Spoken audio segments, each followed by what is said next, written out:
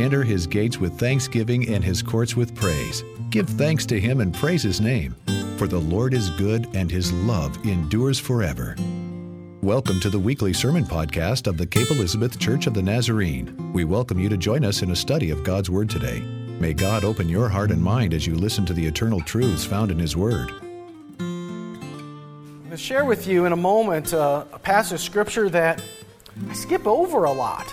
One that in reading I've just never kind of focused on before, but in preparing for this week, I just found myself really being like having eyes opened, and wonderful. I want to share that with you. I had a preaching professor once say to me, he says, when on all your sermon prep and guiding us through how to do that and to do that prayerfully and carefully, and one of the things he said, pay special attention to the passage of scriptures you want to skip over. Pay special attention to the passages that you don't want to focus on. And it's so true. I found that again and again. And this one wasn't because it's anything particularly difficult or something. It's just, I don't know, it's just kind of an aside in what seems to be a greater story. And I'm going to share with you a little bit of the details of the greater story first. It's a story we all know very well. It's in John chapter 4. It's a story of the woman at the well. This story is that Jesus has been traveling. He stops at the well, at Jacob's well, and he's thirsty, and he's waiting there. And this woman comes, and she goes to the well because she needs some water. That water is going to feed her home. It's going to water her livestock. It's going to be used for cleaning. Whatever purpose she needs it for, she goes to the well. It is time. So she's got her jar. She goes to the well. She sees Jesus there, and he's tired, and he's looking for a drink. And so Jesus asks her for a drink. And of course, the lady says to him, wait a minute, why are you talking with me? Don't you know you're a Jew? I'm a Samaritan. Like, this is obvious. We don't talk. We don't associate. And it's true. They didn't. And it wasn't just because, one group didn't like the other, although that was definitely true. There's a whole history to that. A history of them believing, of the Jewish people believing the Samaritans had combined false religions with their religion. That they had been somehow tainted by the outside world because that group of people were the group of people that started settling the land when the Jewish people were off in exile. So when they came back and they saw them there and they said, wait a minute, you have been watering down our faith. You've been merging it with other thoughts and other beliefs. We can't have that. And so there was an animosity there. There was a thought that they were a threat to their identity. All that just kind of goes into this kind of warning. Wait a minute, we don't usually associate, do we? But Jesus asks her for water, and the woman says, "Why are you asking me for this drink?" And Jesus ends up saying to her, if you had asked me for water, I would have given you living water. Water that was abundant, water that flowed. I would have given you water that you know nothing about. And she immediately thinks, oh, well, I want that. I don't want to keep coming to the well. Like, if we can just pipe that right into the house, this is going to be great. And so she's excited about this. And Jesus says, well, go get your husband. And she regretfully says, no, I don't have a husband. And Jesus knows her. And he says, yeah, you're right. Truth is, you've had 5 husbands, and the one you're with now isn't your husband. And she realized, she's like, okay, this guy's special. And she asked him, are you a prophet? Because it seems you really know who I am. And they end up asking questions about the right place to worship. She says, if you're this prophet, tell me about where we should worship, because Samaritans and Jews have different opinions about this. It all goes back to that history. We have different opinions about how we worship. And Jesus says the importance isn't about where you're worshiping or how. It's all about connecting with where the Spirit of God is and what the Spirit of God is doing, to worship in spirit. And she says, okay, this is going to happen when the Messiah comes back. And Jesus says, that's who you're talking with. This is all Tim's translation. If you're following along in your Bible, the word's going to be slightly off. But this is a recap of what has just happened. And it's at this point that we come to the passage we're at. But he taught her to look at water differently. She starts to realize that perhaps he's meaning something different when he talks about, if you had asked me, I would have given you living water. He means something differently. Sometimes we look at things like water just a little bit differently. I'll tell you that after doing that Beach to Beacon, water took on all new significance. Like it was my life. I needed that. All those stations were blessings. She begins to look at it differently. There was a teenager in the area, in South Portland. I was going to that church. There was a teenager there who went to a special youth event. And there was a challenge that one of the speakers gave to everyone. It was a hidden challenge, but she held on to it. She said, the speaker asked the audience, I want you to pick a number, 1, 2, or 3. Pick a number. Get it in your mind. And then he yelled out to them, okay, hold up that number. They all held up their hand, 1 or 2 or 3. And he says, okay, that's your number. And there was this push for, the context of this was there had been a push for the work the church was doing in areas of the country that didn't have access to water. And how important water was for their very life. And in the deliverance of water for them, of course, the gospel was being shared, but how important water was. And so he challenged all the teens, all the youth there to I don't know what to call it, like a reverse fast. So he said to them, for all of you who held up a 1, I'm going to ask you for one full day, drink nothing but water. Nothing but water. 1 day. Can you do that? And no soda, no juices, no sugary drinks. All you're going to drink is water. Can you do that? And so that was his challenge to them, to help them understand the importance of water and the mission that they were doing. He asked those who held up a 2. I'm sorry. It was a week. He said a week. A week for number 1. For number 2, he said a month. Would you do this for a month? And that was their challenge. And they didn't realize what they were signing up for when they picked a number, right? So like, okay, whatever. And this was his challenge to them. It'd be a kind of way of remembering the work they were doing. And for the 3, he actually asked them to go without anything but water, only water drink for a year. And I remember at one point in time, I don't know, it's halfway through the year, I'm talking with one of the parents, and says, yeah, my teenager hasn't had soda in 6 months. Hasn't had anything else because they did this thing, and where probably a lot of people are like, okay, yeah, that's funny, but there's no way I'm doing it. She held on to the challenge, and she looks at water differently. It is a commitment of faith that she decided to make on that day, even after she realized, wait, what did I just get myself into? and so I remember being amazed that she has a totally different outlook on beverages, on what comes in because of that one moment. And this lady in our scripture has a moment with Jesus, and she is going to start looking at water differently and realize that it is indeed for the sustenance for life, but God wants to give us life and fulfillment in ways she cannot imagine. And the passage of scripture we come to is John chapter 4, verse 27. Now, a lot of times, the reason I skip over this is because I get to the end of the chapter where she comes back and we find out that she is just... she's continuing on the mission, but I find these verses to be quite interesting. Verse 27, just then his disciples came. They were astonished that he was speaking with a woman, but no one said, well, what do you want? Or, why are you speaking with her? And then the woman left her water jar and went back to the city, and she said to the people, come and see a man who told me everything I have ever done. He cannot be the Messiah, can he? And they left the city and were on their way to him. Meanwhile, the disciples were urging him, Rabbi, eat something. But he said to them, I have food to eat that you know nothing about. And so the disciples said to one another, well, surely no one has brought him something to eat. And Jesus said to them, my food is to do the will of him who sent me and to complete his work. Do you not say 4 months more and then comes the harvest? But I tell you, look around you, see how the fields are ripe for harvesting. The reaper's already receiving wages and is gathering fruit for eternal life, so that sower and reaper may rejoice together. For here the saying holds true, one sows, another reaps. And I sent you to reap that for which you did not labor. Others have labored, and you have entered into their labor. This passage says when the disciples see Jesus, they immediately ask him, they say, what's going on here? Or it says no one has asked, what do you want?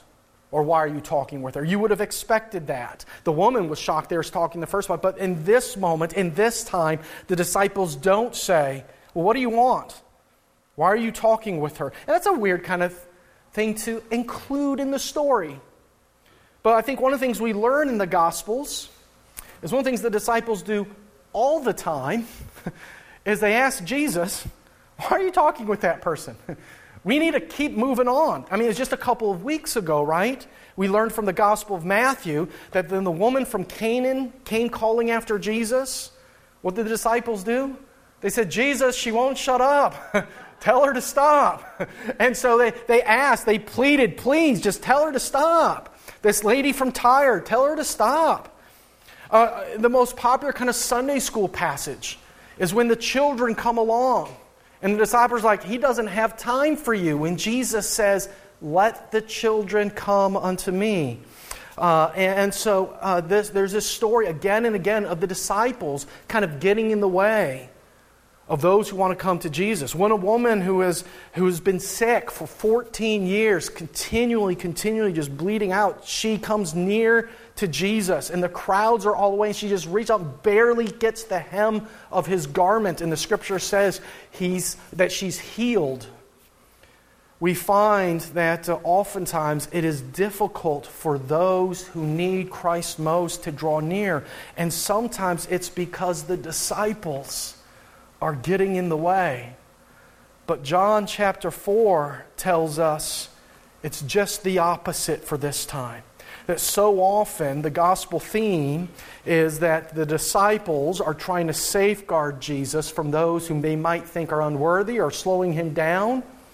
And usually when we think of, who the bad guy is or who the person you don't want to be like in the Scriptures, usually we think of the Pharisees, we think of the teachers of the law. We think that's where we got to be harsh when we look at the Scriptures. But sometimes it's us, it's the disciples. It's those who are following after Jesus, the ones who dropped everything and left everything. And this moment in John 4:27 is the most rare occasion. The disciples don't ask, why are you talking with her? Because that's what they normally do. In our life and in our faith, it is easy to extend limitations to people. To extend limitations of grace. Oh, I know your past. I know where you've been. I know what you've done. I know where you mess up, or I know where you're not making the right choices. We extend limitations of grace. God's not going to be happy with you. God's not going to be happy with that. And we assume, so now I'm not going to be happy with that. And now we're just going to kind of like keep you at arm's length. We extend limitations of where Jesus is willing to go. It is this time when the disciples do not do this that we come to realize she has mission. She's given purpose. When the disciples don't do this, she finds her voice and then is able to go out into the town and say, I've met someone who knows everything that I've ever done. Could this be the Messiah? And people say, well, let's find out. We want to come and see this. It's precisely where grace is extended and not judgment that she's able to find purpose and mission in life. If God has reached us, has claimed us, has invited us to drink heavily from the well of grace, from God's living water that flows through Jesus Christ by the power of the Holy Spirit, then we are called to enter into His plan and His purpose. And as we follow God, we become amazed again and again by where His love will take us. So we don't want to get in the way of that, but we want to encourage that kind of movement. I gave an illustration with a small group last week, and I'm going to share that today.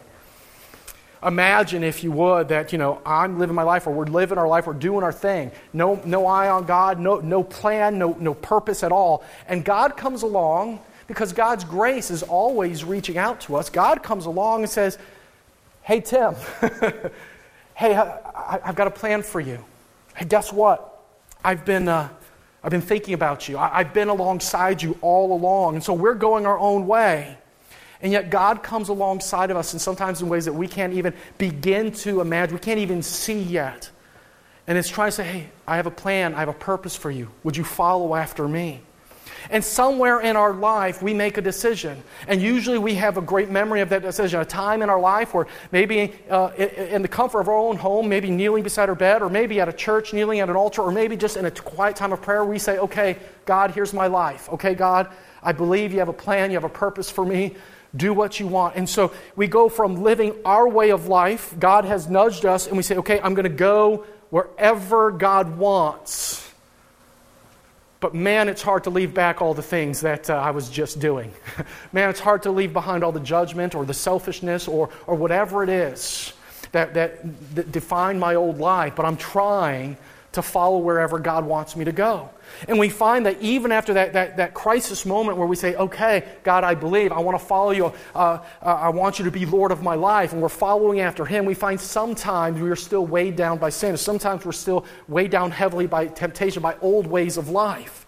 But along the way, God continues to work in us, and His Spirit works in us. Like the woman at the well, there are moments where we say, okay, God's got the living water. He's going to sustain me. I can live and can continue to move closer to Him.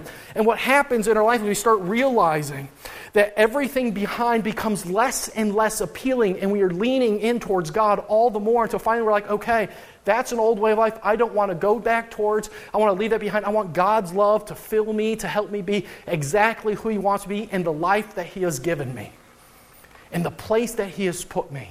That every word, every action would be, okay, God, what's your will? What's your plan? How do you want me to live faithfully to you in the work and in the day-to-day of my life? And that's the beauty about the grace of God. And as we're looking for Him, I think what happens a lot of times in the walk of our faith is as we are trying to say, okay, I want to live more for God, I think we get kind of a sideways temptation, if you will. It's not a temptation maybe back to the old way of life, even though those still come at us. But sometimes I think we get tempted to I don't know, ignoring everything of the past, we start to look inward or something. We start to ignore everything around us as Christians. Okay, I just got to figure out what God wants for my life. Let's go. Or maybe we know, okay, God is greater than anything that I can possibly dig out of myself or around me. God's greater than that. I'm just going for that, whatever it is. I don't know what it looks like. Like that goal is around the bend. I can't see it. I'm just living faithfully for that. And I think what happens sometimes is we become so, I don't know if it's laser focused or inward focused or whatever, that we start to get these blinders on where we can't see what's happening around us and sometimes where God is moving in ways that we can't imagine. And I think what happens is hopefully in our life and hopefully in our walk of faith, what we start to realize is in our movement of faithfulness to God, we start to remember that our God is the one who has loved us at all stages of life. And that in running towards God, we will find that God is still tapping people on shoulders. God is still walking alongside of those who have no idea who He is and saying, I want you to recognize I have a plan and a purpose. I want you to turn from that way of life to a new way of life. And so what we start to realize as we're following after God and say, okay, God, how can I be more faithful? What does that look like? Sometimes God removes those blinders for us. And we start to realize my journey towards God is going to take me right back to where I was. Not going that direction, but walking alongside those people to help them turn. To help come to a place of repentance. To help come to a place of God has a plan and a purpose for you. That the grace of God is still at work in those who aren't fully committed yet. And what we don't want to be are those who get in the way of that. In Matthew 18, Jesus will say, woe to those persons who cause anyone to stumble. Any of these little ones to stumble. And so this word of the disciples, who for once don't get in the way, creates a mission opportunity for this woman as she goes into the town to say exactly who Jesus is. And so the disciples ask Jesus, okay, here we are now. We left for a while. We got some food. We're back. Let's eat. And Jesus says He's not ready to eat. And they're probably thinking, all right, who gave him a snack? He spoiled his dinner. Why don't you want to eat? Did you eat already? What's going on here? And just as Jesus taught the woman at the well to look at water differently, I think He is teaching them to look at food differently. Can you think of when you've ever had to look at food differently? If you go to the doctor and the doctor says to you, oh, well, you're, pre-diabetic or something. All of a sudden you look at food differently. It used to be food that was really good, it was great, it was wonderful, it brought great joy. Now it's trying to kill you. You look at food differently.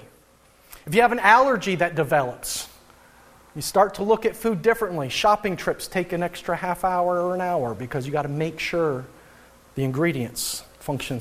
If you're pregnant, you look at food differently. I never knew these two tasted so good together. Like food just has a different function and a different purpose. You look at it different. After a long hike or run or a fast food doesn't look good at all. That's not something you want to engage in because you know you're not going to feel good after completely emptying yourself. We look at food differently in different circumstances. And Jesus invites His disciples to look at it differently. They come with food, and He's like, I have food you don't know anything about. I'm talking about the sustenance God provides in our life precisely by doing His will. And He forces them to kind of change their mind about how they understand food, how they understand something so basic. And then He says to them, now let's go to the harvest. Now that your eyes have been opened, now that you're thinking differently, let's go to the harvest. We're thinking about water differently, we're thinking about food differently. Now we're thinking about where does God's grace go differently. I can't help but think now that I look at this passage in light of thinking of water different, thinking of food different. When He says, now let's go into the harvest field, it is ready. The seeds have been planted. God's been tapping on shoulders all along. He's been softening hearts all along. He says, now go into the harvest. On the one hand, just like all the evangelists have told me, just as I've heard this scripture quoted so many times, most often in the King James, the field is white unto harvest. Like this, it is ready. We are to be at work with what God is doing. It is a calling for us, absolutely true. And Jesus says to the disciples, in light of the changing understandings of water and food, let us think differently about our mission that God has called us on to. Because our mission is precisely to those whom Jesus has just been changing our minds about. That to find that God's grace sometimes surprises us by where it's willing to go. It means making disciples isn't based on whether you have enough money or whether you have too much money. God cares about you. God's grace doesn't matter about whether or not you've got a past like this woman at the well did or whether you don't. Well, I think we all kind of do. It doesn't matter precisely how ugly it's gotten. God has a new future and a new plan for you. God's grace is not limited by our preconceived notions about who gets to get close to Jesus. We are just called to be faithful wherever God's Spirit is moving and wherever God's Spirit is beckoning. And to be surprised at the faithfulness we find along the way. To be surprised by God's grace, to be open to where God sends us, and to be faithful to love and serve and invite people into the presence of God. And we might be surprised indeed by where God sends us and where God sends those to whom He has brought us to be faithful. Because God is continually at work and cares immensely for this world that we are in. Lost, on the way, figuring out where they are, God's grace is there, and He invites us to go and walk alongside with them. Let's pray together. Heavenly Father, today is a day we remember that Your grace in our life gives us purpose and gives us mission. Gives us indeed a direction. And Heavenly Father, our walk of faith is not just a lonely direction. It's not just a direction of, well, I've got my faith and I'm just working on me, but it is a direction precisely where what the work You do in us happens precisely as we walk alongside those whom You are also working on.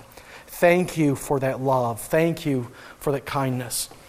And Heavenly Father, I pray that indeed You would, as we sang, give us more of Your love. Give us more of Your power, and find it is precisely in how You show us to love that we find Your grace and the power of your grace is exhibited again and again.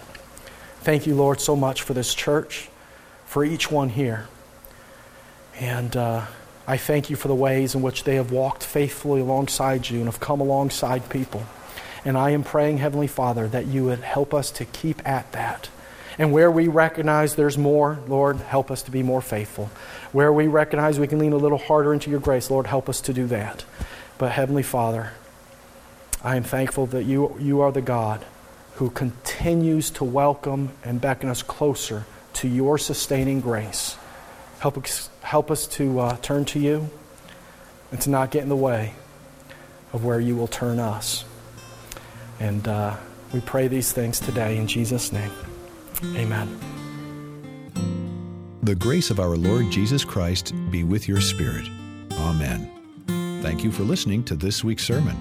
More sermons are available online at our website, capenazarene.org. Our website also includes instructions for subscribing to our podcast so you can have a message delivered to you weekly. May God bless you abundantly as you serve Him today.